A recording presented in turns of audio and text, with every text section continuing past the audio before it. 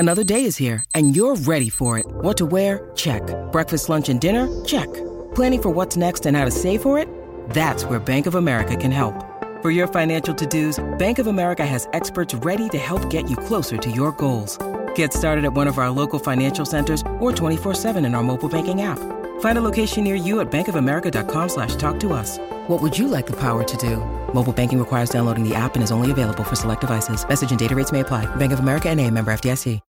When you need mealtime inspiration, it's worth shopping Kroger, where you'll find over 30,000 mouth-watering choices that excite your inner foodie. And no matter what tasty choice you make, you'll enjoy our everyday low prices, plus extra ways to save, like digital coupons worth over $600 each week. You can also save up to $1 off per gallon at the pump with fuel points. More savings and more inspiring flavors make shopping Kroger worth it every time. Kroger, fresh for everyone. Fuel restrictions apply. Why take one vacation with the family when you could take all of them? With Royal Caribbean, you don't just go to the beach. You visit a private island and race down the tallest water slide in North America. You don't just go for a road trip. You ATV and zip line through the jungle. You don't just go somewhere new.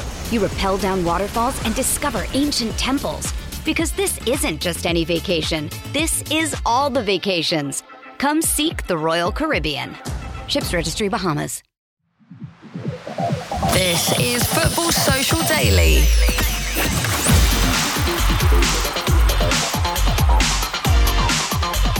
(2022-23) for Tottenham Hotspur Football Club file it under another season without a trophy for Spurs.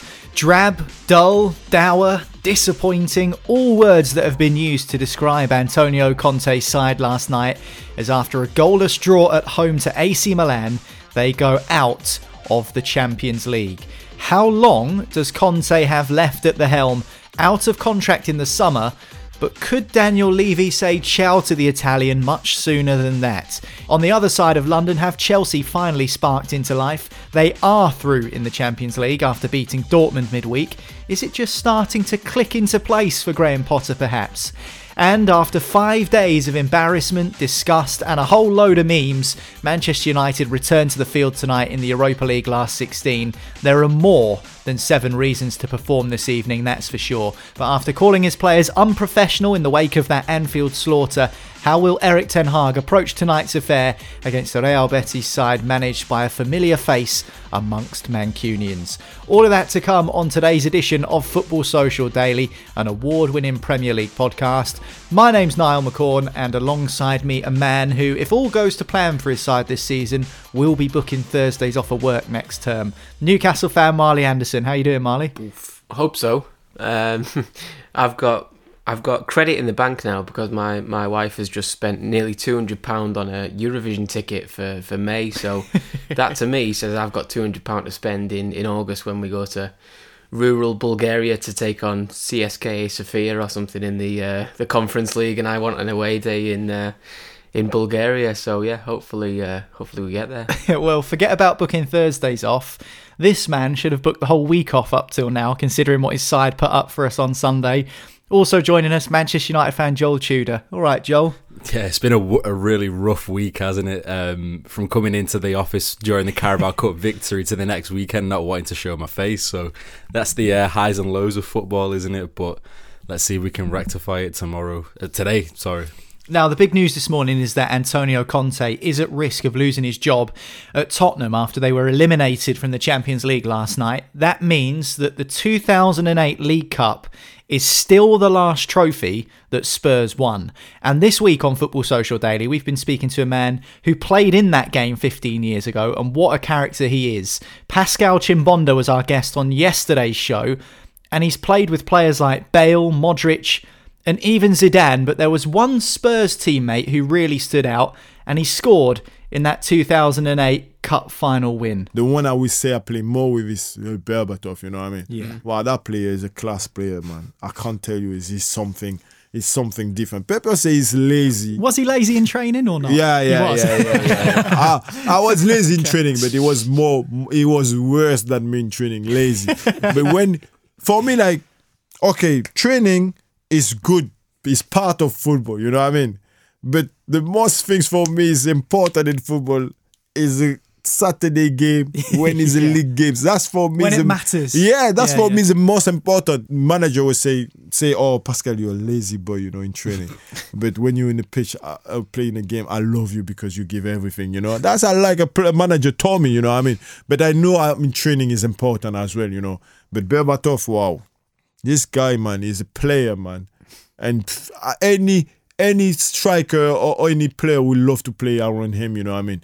Because, he do things like... intelligence. Yeah. Class. Everything he do is class. You see when he was a player at Man United? Yeah. Wow.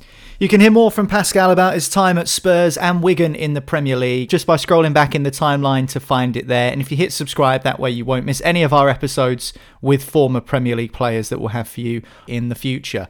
But for now, we've got to start by talking about the fact that Pascal's former team Tottenham are out of the Champions League. It compounds what's been an awful week for Spurs, really. Aside from the Premier League, they were knocked out of the FA Cup 7 days ago by a Championship club, and now they've been knocked out of the Champions League. So their 2 stabs, really, at winning a trophy this season have evaporated in the space of a week. It's not been good, has it? But I guess with Tottenham, Marley, you come to expect it these days, which is a shame for a club of that size and stature. Yeah, you do. It's unfortunate because they've got the talent in terms of personnel, in terms of manager, to go and do bigger things. The worst teams have won cups, but I don't know what it is with them. It's just 1 step forward and 2 steps back. It's not not conducive to a team that goes and wins things. It's it's just they look like they've totally run out of ideas. There's no creativity in the team. 0-0 against AC Milan. I'd argue that's a worse scoreline than losing 4-3 on aggregate after a 3-3 draw, because at least then you've addressed some of them problems and scored 3 goals at home against a decent team. But to fail to break them down, they almost conceded a few times. I'd say AC Milan had more chances, particularly the one right at the end when Spurs were chasing the game. I think it was Origi, but yeah, it's so poor that you don't know where they go from here. And all signs now just point to a change in the summer, or maybe even sooner. But with Levy's track record of saving money and not wanting to spend where he doesn't need to, there's no point in sacking a manager and paying him compensation. So it does seem like a separation on the cards in 3 months' time. Well, you're right. Conte is out of contract at Tottenham in the summer, but as Marley mentions, there are rumours circulating on social media and indeed amongst Spurs fans that he could actually lose his job as soon as today. In terms of what Tottenham are fighting for, it's a top 4 place again this season. And I thought Peter Crouch made a really good point on TV last night, Joel. And I used to feel similar about Arsenal when Wenger was scraping to get them 4th in the Premier League every season, only for them to lose in the last 16 or the group stages of the Champions League. What is the point for Tottenham, apart from the financial incentive? But let's talk about the sporting incentives here. What is the point of trying to qualify for the Champions League every season when it comes down to it and you're in a knockout game, you put up a performance like that where you need to score goals and you end up putting in a real limp performance and you go out? What's the point of qualifying if that's the sort of standard you're going to put up when it comes to it? I don't think the Arsenal and the Tottenham situation are comparable, to be honest, because Arsene Wenger at that time truly had his hands tied behind his back, where he was only able to make pretty much free transfers for a good 3 or 4 years. Whereas Tottenham, they've actually invested pretty heavily over the last couple of years under Conte, just because they've had to. Otherwise, Conte would never have taken the job. And I'm sure they're the assurances that he would have got when he first joined. But I feel like with Tottenham, the way I see it, they've completely lost their identity. I don't think they know who they are as a club anymore. Because when you look at how they were under Pochettino, it was very, very clear what they were trying to do, which was, okay, granted, during that time, they were on a pretty shoestring budget. The season that they got into the Champions League final, Pochettino had spent nothing in that summer, and he managed to get them all the way for the first time, and we were so close to actually achieving it. And then once Pochettino left, they resorted to the almost surefire quick route to success, which was hiring managers who were, Jose Mourinho, for example, just was on the back of being sacked by Manchester United. They bring him in. They thought it was a short, quick way to success. Wasn't. Again, they did the same strategy in getting Antonio Conte. He was probably a little bit more of a wiser choice. But we all know that it's very 50-50 with Conte. He either achieves the absolute utmost best, or he's a complete failure and it all ends in tears. And I just feel with the way in which the Premier League is just so competitive now, and the likes of Manchester City, Arsenal, United, Liverpool, even Chelsea as well, with how much they've spent, Tottenham are fighting such an uphill battle that I feel like they need to go back to the drawing board and understand who they are as a club again. Are they going to go for more of a younger manager who can bed in the young players again, like what Pochettino did, where he brought through Kane and he brought through so many of the younger players and they were really smart in the transfer market? Or are they going to go for the same route, which was, maybe get Allegri in, for example, someone who's been there and done that, but you're going to end up with the same situation we're in at the moment. And I just think for Levy, he's almost tried to shortcut his way to winning. And I think we've found recently that it just doesn't always work. They need to get back to the drawing board. And I just think for Tottenham fans as well, the fact that they've got such an amazing stadium, Harry Kane's still in the form of his life, is almost like a missed opportunity now, especially the FA Cup this year. Like we know, there's 3 Premier League teams left. That was the perfect opportunity to go and get a trophy this year. And they've completely fell on their faces. And I'm sure for Tottenham fans, it'll be just massively frustrating. So I think this summer will be a massive shake-up at Tottenham in terms of what they want to do going forward, who they actually are as a club.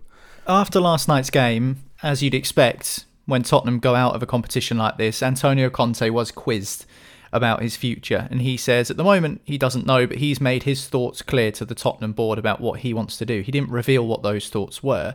Let's have a listen to what he actually had to say, because I think it's very interesting. About my future, I think that this is not the right day to speak about my future. But I have a contract with Tottenham, and then Tottenham know very well that which is my thoughts. And at the end of the season, and then we'll meet, and then we'll make a decision. I'm really sorry for the fans. We cannot invent the win. This is important to know this. We cannot invent the win or to hope in one miracle one day that a trophy go into our training ground or into our pitch. We have to build. We have to build and to have patience. And patience. I understand that for the fans, they don't have patience because for a long time, Tottenham is not winning. Antonio Conte there, Marley, saying that the fans need patience, but he understands and he apologises to them. And he also says that he can't invent a win and that Tottenham need to build to get closer to winning a trophy. The argument would be they've had 15 years to build. I think it's quite rude to tell a fan base of a club that they need to be patient after 15 years of no trophy. And you look at the squads they've had over the years. Bale's been there in his prime. Harry Kane's been there all his career in his prime. Son's been there in his prime. Modric, Van der Vaart. There's been loads and loads and loads of talent come through the ranks at Spurs, either by coming through the academy in terms of Kane or being bought in by the likes of Modric and others as well. But yeah, it's a brave move to then say, we can't invent this, because I don't know about anyone else, but there is no part of me that expects Conte to be there past the summer. And those comments last night, like, we can't magic something out of thin air and I've made my thoughts clear. Like, I don't even know why he said he's made his thoughts clear, because everyone knows what he's asking for. He's asking for more money and more investment in the summer. In terms of, I want to go and spend X amount on this lot. And Daniel Levy, if that is the case, is more than within his rights to say, well, if I give you all this money, what changes? Because I give you money last year. You spent money on Emerson Royale. Was it 30 million? And then 6 months later, you wanted Pedro Porro, and we had to go and spend 45 on him. It's just bizarre. I think you're right. I think the question with, is Conte a failure? I don't know if it's fair to say that, because all Spurs managers before Conte have been a failure. So I think it's both. I think he has been a failure, because if you look at the team last night, that team should not be drawing 0-0 at home to AC Milan when you're 1 goal behind in a 2-legged tie. The fans have called the football fossil football. They've called it drab, dour, boring to watch. I saw one Tottenham fan on social media said that it's the most negative football he's seen in 50 years of supporting Spurs. So I think it's double-edged sword, Joel. I don't know whether you agree with that. What I took from his comments was almost as if to say, because we've never won trophies as a club for a long time and they don't have that heritage like Milan has, they almost are not entitled to win it. Is that not his job?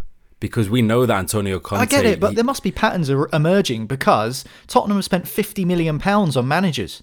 Conte, Jose Mourinho, who was sacked before a cup final, which is just inexplicable for me. They spent all of this money on managers and they still haven't won. This is what I mean. It's like I said in the first point, they've lost their way. They don't know who they need to get to bring the club to where it needs to be. And I just think with Antonio Conte... His comments are almost contradicted to who he is as a manager, because he's never been a manager who hangs around for very long. He knows what he needs to do, and he's been backed. It's not as if he's had his hands tied behind his back. They spent a good amount of money under Conte, to the point where he really was calling out the board at one point as if to say, if I don't get investment, I can't do anything. So they said, okay, let's get you Pedro Porro for 45 million, a new right back, since it's so pivotal to your system. He's got him. And now it's almost as if he's looking at his squad and looking at the competition. You're looking at AC Milan. He keeps mentioning the Scudetto winners. Has he watched AC Milan this season? They're so far off where they were last year that it's not even a reason. When it comes to these kind of nights, it doesn't matter if AC Milan have won 7 Champions League trophies. The fact is, Tottenham have a better squad than AC Milan right now. They should be beating them. So he's almost using it as like some kind of aura, reasoning, an excuse. It's not an excuse. When you're at home and you're at Tottenham's ground, you should be beating them. That's the bottom line. So I feel like he's trying to squirm out of that, as if to say it's some kind of supernatural power that's against him. It's not. He's a great manager and he should be able to lead his side into a victory against Milan. They're not the Milan side that won in 2007, by the way. They're not the Milan side that last got to the quarters in 2012. This is a different look Milan side who don't have any of those kind of players. So for me, it's just a very easy way to say it's out of my control. No accountability. This is a Milan side that is being led up front by Divock Origi, who couldn't get a game at Liverpool, Olivier Giroud, who's 36, and Ibrahimovic, who's 41 and injured. Like, I know they've got Rafael Leao, but you know, the first thing you think about Rafael Leao is, where's he going in the summer? Because AC Milan are now a selling club. They sell the best players. They haven't got Kaká, like you say, Inzaghi, Crespo, Seedorf, Gattuso, Shevchenko. They haven't got these players anymore. They're not this team. So Joel's right. You should be beating them at home in the Champions League when they rock up and they've got, you know, Sandro Tonali in midfield. Like, okay, decent player, but he's not incredible. So yeah, it's poor. Because it still means that Portsmouth, 11th in League One, have won a trophy more recently than Spurs. I knew you were going to say that. God's sake. Before we go any further, though, I did want to bring something up on today's podcast, not strictly Premier League related, but I saw it going around on social media last night, and that is PSG, who were knocked out of the Champions League by Bayern Munich. Listen to this list of PSG players that they've had in recent seasons or in seasons gone by. These are all names who are on their top appearance makers list. Mbappe, Neymar, Thiago Silva, Matuidi, Cavani, Ibrahimovic, Verratti, Lavezzi, Di Maria, Keylor Navas, George Weah, Claude Makelele, JJ Okocha, and then you add into that the likes of Ronaldinho, Buffon, David Beckham, Sergio Ramos. PSG have had all of those players in years gone by and they've not won the Champions League. Well, Niall, you just have to look historically at, does a Galactico method ever win you trophies? Never. It never ever wins. When you look at that Madrid side of 2004 where they got Zidane, Ronaldo, blah, blah, blah, blah, blah, they won nothing. They won absolutely nothing. They didn't get anywhere near the Champions League. The reason why you win Champions League is because you have a plan in place. And when you look at Paris Saint-Germain, even when I was there, I almost felt sad watching them three when they were off the ball, because it felt to me like they were in the retirement home. It felt to me like that was their last resort. It felt strange to watch these top players in that league, and I just think for the Qatari kind of regime and what they've wanted, I think Paris Saint-Germain is similar to Tottenham in that they've lost their way. They don't know who they are as a club, because when they were most successful, they were let's not forget as well, Paris is one of the biggest hubs in Europe for producing talent, point blank. Why are they not nurturing that? They have incredible players in that city, and yet they feel the need to constantly have to go out and make these Galacticos signings, these players who are coming for a payday. Nobody in Europe who's a top player is coming for a dream to play in Ligue 1, the Uber Eats Ligue 1. It's ridiculous. They want to play there because it's a final payday. Sergio Ramos, do you think he wanted to dream of going to Paris Saint-Germain after winning everything with Real Madrid? No chance. Lionel Messi, you watch him when he plays for Paris Saint-Germain. he's still riding the crest of that World Cup win. For me, he's as good as retired being there right now. He has no desire to win the Champions League there as compared to when he was at Barcelona. They're a side who goes for a manager who is ultra prestige to a manager who's a local French guy who's recently managed Nice. They're constantly flipping and changing. They don't know who they are as a club anymore. And for me, I don't think they'll ever win anything until they start galvanising what makes Paris a great city, which is the local talent. That's where Mbappe's from, that's where Paul Pogba's from, that's where so many great players have come from. Use it. They've got an incredible academy system. They've tried a load of managers as well and it hasn't worked. But PSG, much like Tottenham, out of the Champions League. Chelsea, though, despite all of their troubles, they're through to the next round, and we'll talk about it after this.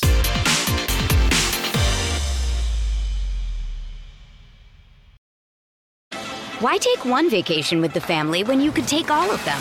With Royal Caribbean, you don't just go to the beach. You visit a private island and race down the tallest water slide in North America. You don't just go for a road trip. You ATV and zip line through the jungle. You don't just go somewhere new. You rappel down waterfalls and discover ancient temples. Because this isn't just any vacation. This is all the vacations. Come seek the Royal Caribbean. Ships Registry, Bahamas. Hey, it's Kaylee Cuoco for Priceline. Ready to go to your happy place for a happy price? Well, why didn't you say so? Just download the Priceline app right now and save up to 60% on hotels. So whether it's Cousin Kevin's Kazoo Concert in Kansas City, go Kevin, or Becky's Bachelorette Bash in Bermuda, you never have to miss a trip ever again. So download the Priceline app today. Your savings are waiting. Go to your happy place for a happy price. Go to your happy price, Priceline. This is FSD, an award-winning Premier League podcast, and one of the Premier League sides got through in the Champions League earlier this week. That was Chelsea, who ended up beating Borussia Dortmund. I think it was 2-0 in the end, overturning a 1-goal deficit from the first leg. Despite all of the chaos and all of the problems happening at Chelsea Football Club right now, a much-needed result against Leeds in the top flight at the weekend, and then a big result on Tuesday against Dortmund. Do you think, Marley, they're beginning to spark into life now, or is it still a bit too soon to tell? It's a bit too soon to tell, but I do think that Chelsea just needed one performance and one result to say, you know, this will click in the end. And they looked pretty good against Dortmund. Like, outside of the goals, they did look a decent side. You know, they controlled the game. They had the most sort of they were in control of it basically. So. It's huge. It has to be a turning point for them. Like Kai Havertz said afterwards, like he was very sort of strong in his defence of Graham Potter, and he said, look, like people are criticising him, but we love him. He's great on the training ground. He's a good man manager. He has the feeling right. We just haven't got it right on the pitch so far.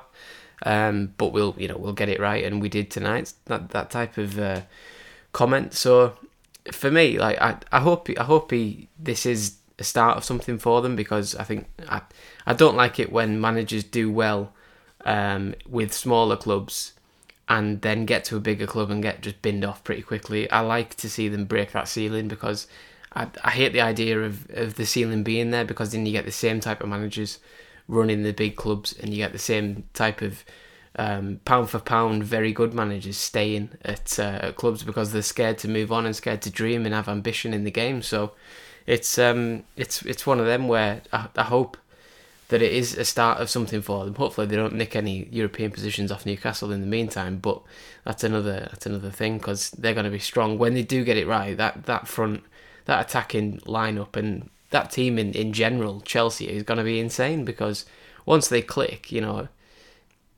it's over for everyone. I think, like João Felix, Kai Havertz, if they sign a striker and he gels in the summer, and they finally get that number 9 problem solved, they could win the title next year, easy. If they're all on the same page, the talent is there to challenge Arsenal and Manchester City, but it needs to be there, and the Dortmund game needs to be the start of it. Going back to what Joel said about Galacticos and PSG, maybe that Chelsea side of 2012, in terms of the star quality, I think it's probably more in this team now, but in terms of how poor they were in the league that season, I think they finished 6th or 7th in the Premier League that term, Chelsea, and then they went on to win the Champions League under a novice manager in Roberto Di Matteo. I'm not saying Chelsea are going to do that again. Marley mentioned Kai Havertz there, Joel. He's come under massive fire recently. Let's put it that way. He's come under some real criticism for maybe not being a central striker. I would argue that's not his fault and that Chelsea do need another centre forward. Is he the right man for the time being to play up front, or do you think that they should look at other options? What do you think? Well, when you watched him at Leverkusen, the reason why he was so good there is because they didn't play him as an out-and-out striker every other week. He was just the kind of centre-forward behind the striker where he can operate between the lines, doesn't have to be the last man. And for Chelsea, it just seems like he's been the fall-on guy because they've just not been able to anchor down a striker. It was strange because they bought Romelu Lukaku for such big money and he was meant to be the guy who was going to be in front of him. And obviously that didn't work out for whatever reason. And now he's been the fall-on guy. And just like Marley said, I think they are one striker away from just having a bit more of a set system. But going away from the game, when I watched the game just in general, I was a little bit disappointed just in terms... This is a little bit of a sidetrack point, but just in terms of the Champions League quality in general, I'm starting to think that the Champions League's dying off a little bit in terms of what it actually is. Because this last 16 in terms of what is given, if anyone watched the game yesterday between Paris Saint-Germain and Bayern, it was such bad quality in terms of what I'm used to seeing in the early 2000s, in the 10s, of all these very good top foreign teams who were incredibly strong. It feels like now this new generation of new teams where like the old guard's starting to retire and they're the last form of players that were in that generation. It feels to me like the quality's dying off and there's a massive imbalance in Europe now in terms of where all the quality players are, which is the English clubs. And does that open the door for Premier League teams then to go on and win these sorts of European trophies? I definitely think so. I wouldn't be surprised if Chelsea can manage to go all the way to the final now, to be honest. And that's purely because they have the quality. If you look at Dortmund, they're rivaling Bayern Munich at the moment in Bundesliga. I think they're level on points. So before this game, you would have thought, gosh, Dortmund are going to rival incredible challenge to Chelsea. I saw nothing of a title challenging team in Dortmund at all. And even when you look at Bayern, I know they're looking like very strong at the moment, but again, I didn't see much from them to suggest that they're one of these top teams in Europe who are going to go and win the competition. So it's a little bit... there's a massive imbalance happening at the moment, and I'm not keen on the way it's going, although I do think that Napoli have a massive outside chance this season. But again, when you look at the likes of Manchester United beating this Barcelona side who've conceded 9 goals all season, they've been, heralded as an incredible side in Spain. I didn't see any of that at Old Trafford. I didn't see any of that at the Nou Camp as well, and that's where we're seeing this imbalance come to the light when these teams actually play each other. And it's almost sad to see because, like we mentioned with the AC Milan side that we talked about, the Real Madrid side, they were the teams who we were used to, who were punching pound for pound against the best English sides, and now I'm not seeing it anymore. So it's a little bit disappointing for me, but if I was Chelsea now, like you said, Niall, it's almost like that Di Matteo type season where the league's gone. There's nothing to play for realistically, and I would not be surprised if they end up going all the way and going to the final, to be honest, and trying to house a nice victory in the final. Well, you mentioned Dortmund there, and obviously every time we talk about Dortmund, Marley, we've got to talk about Jude Bellingham. That's the way it works, isn't it? So I'll ask you, like I do every single time that an English team comes up against Borussia Dortmund, is Jude Bellingham coming to the Premier League in the next transfer window? It's only a matter of time, isn't it, before he comes, which is, I do feel a bit harsh on Dortmund saying that, but I think everybody knows, and Dortmund probably knows well, they're quite happy to take, if they can get 110, 115 million for him, they're quite happy to reinvest that. They've got a good youth team, they've got a good scouting team, they always know what's coming next if player X goes, they had Haaland go and immediately signed Haller, and he was banging them in until he got, diagnosed with his illness, and then fought for a while to get over that. So, it's they'll have already had the next guy lined up. I don't know who it'll be, but it's just gonna. I think they've mentioned it's that Japanese international Kamada from Frankfurt. Daichi Kamada, is it? Yeah. Well, there you go. That could be the sort of conveyor belt behind him. So it's just where he ends up on the conveyor belt, because who wants him? I think Man City could do with him. In terms of, I think Liverpool need midfielders desperately, Marley. They do, but is he? Would they pay that for him? Liverpool fans love to tell you that they don't spend that much money, even though they do. But Well, the owner's said, hasn't he? The Liverpool owner has said, despite him kind of casting the rod out and looking for potential investment, he said in the last few days that he is staying and he's no intention of selling the club. So Henry is there to stay. So in terms of investment on players, he'll have to put something forward, surely, because the fans know that they need midfielders. Yeah, and I think this transfer window coming up is going to be a really interesting one, the summer one, because there's a lot of players. You look at Declan Rice. Yeah, you could like go. Declan Rice and Jude Bellingham are for sale this summer. Rice, because he's never staying at West Ham after they finish, a maximum of 13th maybe if they have a good end to the season. Bellingham, as we've just said, he's always for sale. It's just a case of who stumps up the money and in what sort of instalments or lump sum or whatever. So they're for sale. So if Liverpool had serious ambition, they could sort the midfield for the next 10 years for the sake of 150 million maybe, and then you sell some squad players and you get some of that back. You know what I mean? You sell Diogo Jota, for example. They've got 6 forwards. Like it's not Firmino's leaving on a free, but if you could sell Jota for 30 million, that pays for half of Declan Rice, for example. Could they go and get him? So I look at that and think, with Bellingham, would he want to go to Liverpool? I think he could be convinced, but ideally I think he'd want to play for Man City. Play alongside De Bruyne for 2-3 years until De Bruyne hits 35 and maybe his legs go or something. But Gundogan's probably going to leave this summer. And you look at the depth in Man City's midfield behind them centre midfielders, and I don't see that much there. I think Foden's now towards a wing. Phillips doesn't look like he's settling in properly. You've got Rodri, who plays a different position. So you're looking at that number 8 thing, and you're saying if Gundogan goes, there's a big hole there for Jude Bellingham. And he could be the next Kevin De Bruyne sort of thing. I see what you mean, but I think I would lean towards Liverpool if I was going to make a prediction, just because he's going to come straight into the side, and instead of, playing a bit of pep roulette where he gets put on the bench every now and again. I think he'd get in the City side, though. I think he would get in the City side, but you know what Pep's like. If he does rotate quite a lot. I know what you mean, yeah. And Jordan Henderson, he'll know Bellingham from England, and they need a kind of a natural successor to that English leader in the middle of the park. Basically been flirting with him all England camp. That's his only mission when he goes abroad onto the England camp. Marley's got a point with the players that Liverpool could sell. For instance, Nat Phillips. They'll probably sell him if they can get 10, 15 million for him. There's 28 quid for you. Yeah, a couple of Mars bars and a bag of crisps. Someone like Oxlade-Chamberlain, for example, probably will end up departing. They're on big wages. Like, even people might listen and think and go, you're not going to get much for Oxlade-Chamberlain, but Oxlade-Chamberlain's I think he's on 120 grand a week. It's staggering, I think. Yeah. It could be more. Naby Keita has been okay, but they paid £50 million for him. If they can get 25 back, I think they've done really well there.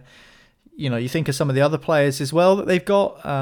Curtis Jones is another one. There's players there that could probably be moved on to facilitate a bit of cash back in the coffers to maybe make a move for Bellingham.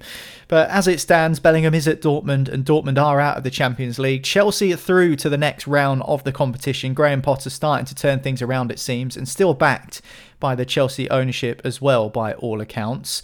Next up, though, on Football Social Daily, we're going to switch from the Champions League to the Europa League, because there are games tonight, and there's a game for Manchester United, their first match since getting destroyed 7-0 by Liverpool in the Premier League at the weekend. How on earth is Ten Hag going to go about picking his side for this one tonight? We'll talk about it after this on Football Social Daily.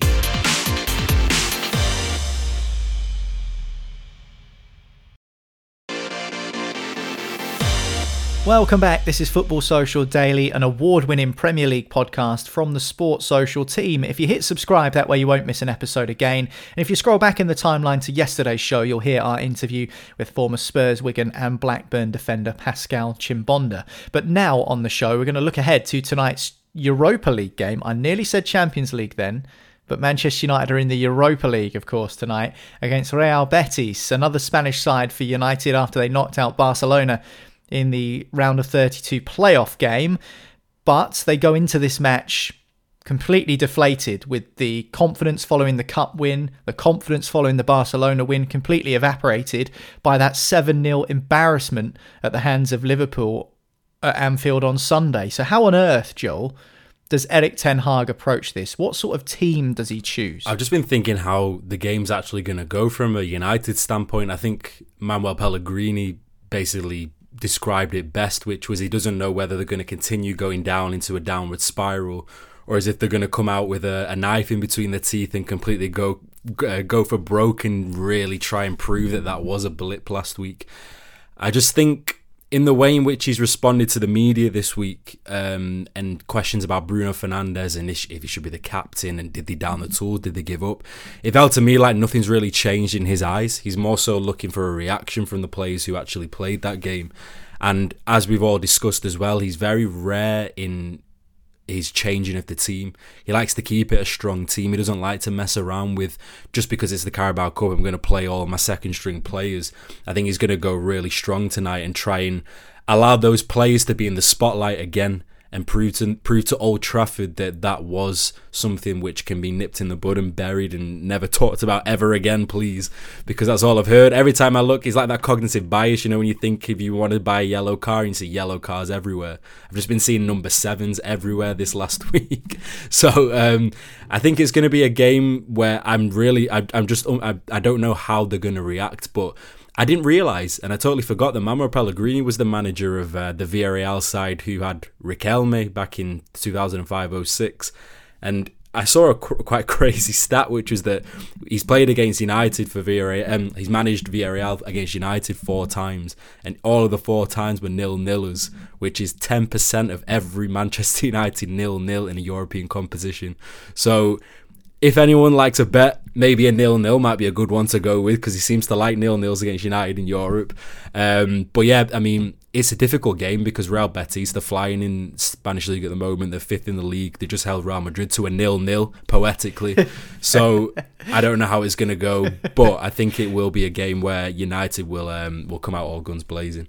I said top of the show that there will be a familiar face amongst Mancunians in the dugout, and that is, as Jules alluded to, Manuel Pellegrini, the former Manchester City manager, won the title, of course, with Manchester City. I mean, Joel thinks he'll pick a strong side. I think he will as well, Marley, because there's almost 2 schools of thought here, isn't there? You punish the players by not picking them for the next game, but Manchester United have almost got too much to compete for Erik ten Hag to do that. So do you think that maybe the punishment, if you will, has been undertaken on the training ground by them being brought in early on the Monday morning, the day after the game, and probably been made to do a serious amount of running around the pitches and stuff like that? So do you think all of that that punishment has been delivered on the training ground rather than what we're going to see tonight? Probably, yeah. I'd be interested to see what has actually happened, because I'm not sure what you can what you need to do after you've been battered 7-0 by Liverpool. What do you need to tell the players? Like, they all know they turned in probably the worst team performance you've seen in Man United for the last 25 years.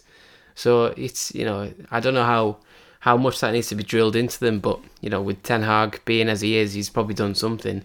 But I wouldn't be surprised to see a completely unchanged team tonight, because there's no more motivated set of players to bounce back than the ones that just got played off the park at Anfield 4 days ago. So I wouldn't be surprised to see maybe 1 change, maybe 2, but I honestly wouldn't be surprised if it was unchanged if there's no new injuries or whatever. So Casemiro, Rashford, Weghorst, all starting and trying to redeem themselves a little bit, because Man United aren't far away from winning this trophy, really. They've just knocked out Barcelona, who were flying. One of the 2 of the most historic clubs in the world, competing in the last 16 stage. So Man United should be targeting this and should be under no illusions that they can go and win this tournament. And if they beat Betis 4-0 tonight, nothing puts the wind back in the sails better than the same bunch who've lost at Anfield turning over a good Real Betis team. Some of the players you've mentioned there, I think you're right, will probably play tonight. The one you didn't, interestingly enough, was Bruno Fernandes, and all of the talk this week has been about Bruno Fernandes and whether he should be stripped of the captaincy, and because he put his hands on an assistant referee, which I won't go into now, but I think that's nonsense, by the way, because the assistant grabs him first. So let's look at it objectively here. Self-defense. It was such a pathetic kind of thing to drag an argument out of. I mean, it's just so petty. But yeah, I mean, a lot of talk's been about him and whether he should be stripped of the captaincy and because he stopped running and stuff like this. And yet, when you look at the numbers and what he's delivered for Manchester United in the last few years, in a time where it's been very, very fallow for them, has he been treated fairly? Do you think that he will play? What do you think that situation looks like going into this? I think he'll play. I don't think he's in any danger of getting dropped. I think he's obviously in the best Man United team. If I was Bruno Fernandes and Carter Horst is starting at number 10 ahead of me, I'd be fuming. Even if it was after that 7-0 game, he's still the best creative midfielder they've got, I would say. Especially with Eriksen out as well, because he's probably the one you'd look at as well and say, a chance is going to come from one of them two. So, yeah, I think he'll start, and it'll just be water under the bridge in the end of it, because nothing that Fernandes did at Anfield is new. He's always been petty. He's always been very on the edge. Like he flips over a lot. He gets booked a lot for dissent. He moans. He whines and stuff like that. But at the end of the day, he's a good player, and he's in Man United's best 11 every time. So I don't see why he wouldn't start tonight. And I'd be surprised if he was on the bench, because I think that'd have a negative effect on him. I think that'd make him start overthinking things a little bit more, and just let him play, let him get back to what you know he is. And he'll be hurting. He'll be one of them, like I said before. He'll be one that's desperate to put this right and stand up and be counted, I think. You're a United fan, Joel. What do you make of this whole Bruno Fernandes situation? I've heard that he should be stripped of the captaincy. He shouldn't play for the next 4 or 5 matches because of his attitude against Liverpool. I've heard people say that he should be banned for 6 months of putting his hands on a linesman. I mean, what do you make of this? Or you're the United fan here. Yeah, it's a witch hunt, isn't it? He's the easy target just because he's a big personality, the captain at Anfield. Of course, everything's going to be blown completely out of proportion. And when Ten Hag got asked the question, he was almost bemused, as if to say, what, off one game, you feel like you could target this one player? Absolutely every player on that pitch. If you're going to go about it that way, then yeah, every player should be sacked then. Sack everyone because they weren't good enough that night. That's not how football works. You give people the chance to react to their wrongs. And in this situation, like Marley's just said, Bruno Fernandes is a great player. That's the absolute bottom line. Yeah, he has these antics where he can be a bit petulant at times, and when the wind's not going his way, he does seem to not be able to get his mentality to a position where he can fight against it, and that's one of his flaws. But the bottom line is he's one of our best players, easily top 3 best players at the club. It wasn't great to see, especially for captaincy. But again, you have a chance to prove yourself again now under Old Trafford lights on a big European night. And I just don't agree with the reaction towards it. It just felt like, it feels like Manchester United, there's easy targets. So if that was, let's say, Aaron Wan-Bissaka being the captain and he didn't track back, there's not a chance that there'll be a magnitude of reaction to what he did. Whereas I feel like at United you have Rashford, who's an easy target, Maguire's an easy target, and Bruno Fernandes is an easy target. Those 3, I feel like for some reason they have the personality, where they're from, and just the way in which they play, which makes people easily go towards them, whereas other players get to kind of take a step back a little bit, and that's just the way it is. Manchester United's a massive club and the spotlight's on these kind of guys. Marley mentioned a second ago, Joel, that he thinks Manchester United should be eyeing up the Europa League. Obviously Arsenal are still in the competition. We won't have time to talk about them on today's podcast, but they'll, with the way they're playing in the Premier League, feel like they've got a good chance of doing a Premier League and European double this season. So do you agree with Marley? Do you think Manchester United, despite what happened on Sunday, are still one of the favourite clubs to go on and win the Europa League? Yeah, absolutely. When you look at the teams that are left, I know Juventus is still left in it as well, if I'm not wrong. And then obviously you've got Arsenal as well. It's still tough, but I feel like the incentive for Arsenal to win it and the incentive for United to win it are 2 completely different ends of the spectrum. Where I think if Arteta was to go out against Sporting, I don't think he'd be that dissatisfied, just because then he has another free week where he can literally lead up to every Premier League game completely fresh, 1 week of complete rest. Whereas with Ten Hag, I still personally as a United fan, I'm not completely convinced that the top 4 is such a done conclusion, because the teams behind are starting to edge a little bit. When you look at the table, there's not, it looks as though there's a big gap, but we still have to play a lot of tough sides, and the gap can start to get bridged quickly. So this is again another opportunity to potentially secure, obviously, 1, silverware, but 2, a complete Champions League place. So the incentives are a little bit different. With being at risk of sounding profanely arrogant, Marley, and extremely biased towards Premier League teams, if I read you the clubs that are left in the Europa League this season, Joel's already touched upon a couple of them. Sporting, Arsenal, Union Berlin, Royal Union Saint-Gilloise, Leverkusen, Ferencváros, Roma, Real Sociedad, Shakhtar Donetsk, Feyenoord, Manchester United, Real Betis, Juventus, Freiburg, Sevilla and Fenerbahce. If it's not an Arsenal-Manchester United final, depending on how the draw goes, then I'll be shocked, because they're clearly the 2 best teams left in the competition. Yeah, I think so. Like Joel mentioned Juventus before, but this is the worst Juventus there's been since they came back up from Serie D or whatever it was. So, they're struggling along now. They've just had the points deduction in Italy, but even with that, they'd be 10 points off Napoli, I think, or something like that. Sevilla. Yeah, but do you not think it's going to be even more incentive because the top 4 is like 15 points off? Maybe, but I don't think they've got the talent. I think they were. I think they were only just in the top 4 when they got this deduction. So I just don't think they've got the talent to hurt teams. Not the likes of Man United and Arsenal, especially if Barcelona can't beat Man United. I don't think Juventus have got a chance, to be honest. But there's not that many big teams out there. Sevilla, they've been fighting relegation for all season. I think there's a bit more daylight between them and relegation now. I think they're like 13th or something, but still, it's not. They're not a threat, even though they've got the history of winning this trophy 7 times or whatever it's been. But Union Berlin are punching above their weight in Germany. I don't think that would continue to win a European trophy. I think that'd be mad.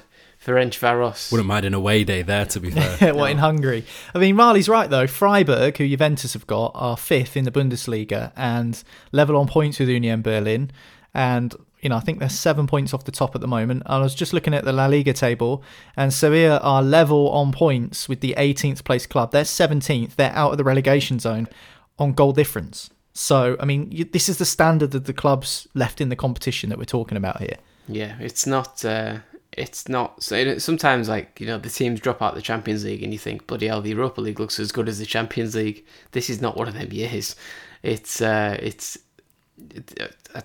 not trying not to be too disrespectful of other clubs and other leagues, but in all truth, they don't hold a candle to the 2 Premier League teams, and this is going to look terrible in 3 months' time when it comes back and Union Berlin are champions and they've just beat Ferencváros in the final, and we'll get angry tweets saying Marley doesn't know anything about football because he can't predict the future. So bring it on. We'll all go to Hungary for the title parade. Ferencváros are 14 points clear at the top of the Hungarian league. So maybe an away day there might be on the cards. Joel, you never know. Manchester United first, though, need to get through Real Betis, who they play the first leg of their Europa League last 16 game tonight at Old Trafford. That will do us for today's edition of Football Social Daily. We'll be back again tomorrow looking ahead to the weekend's Premier League games. And as always, there are some really big matches in the offing. Don't forget, you can listen back to our interview with Pascal Chimbonda from yesterday. Just scroll up in the timeline to do that. But from myself, Marley and Joel today, that is it on FSD. We'll speak to you tomorrow. Football Social Daily is a VoiceWorks sport production for the Sports Social Podcast Network.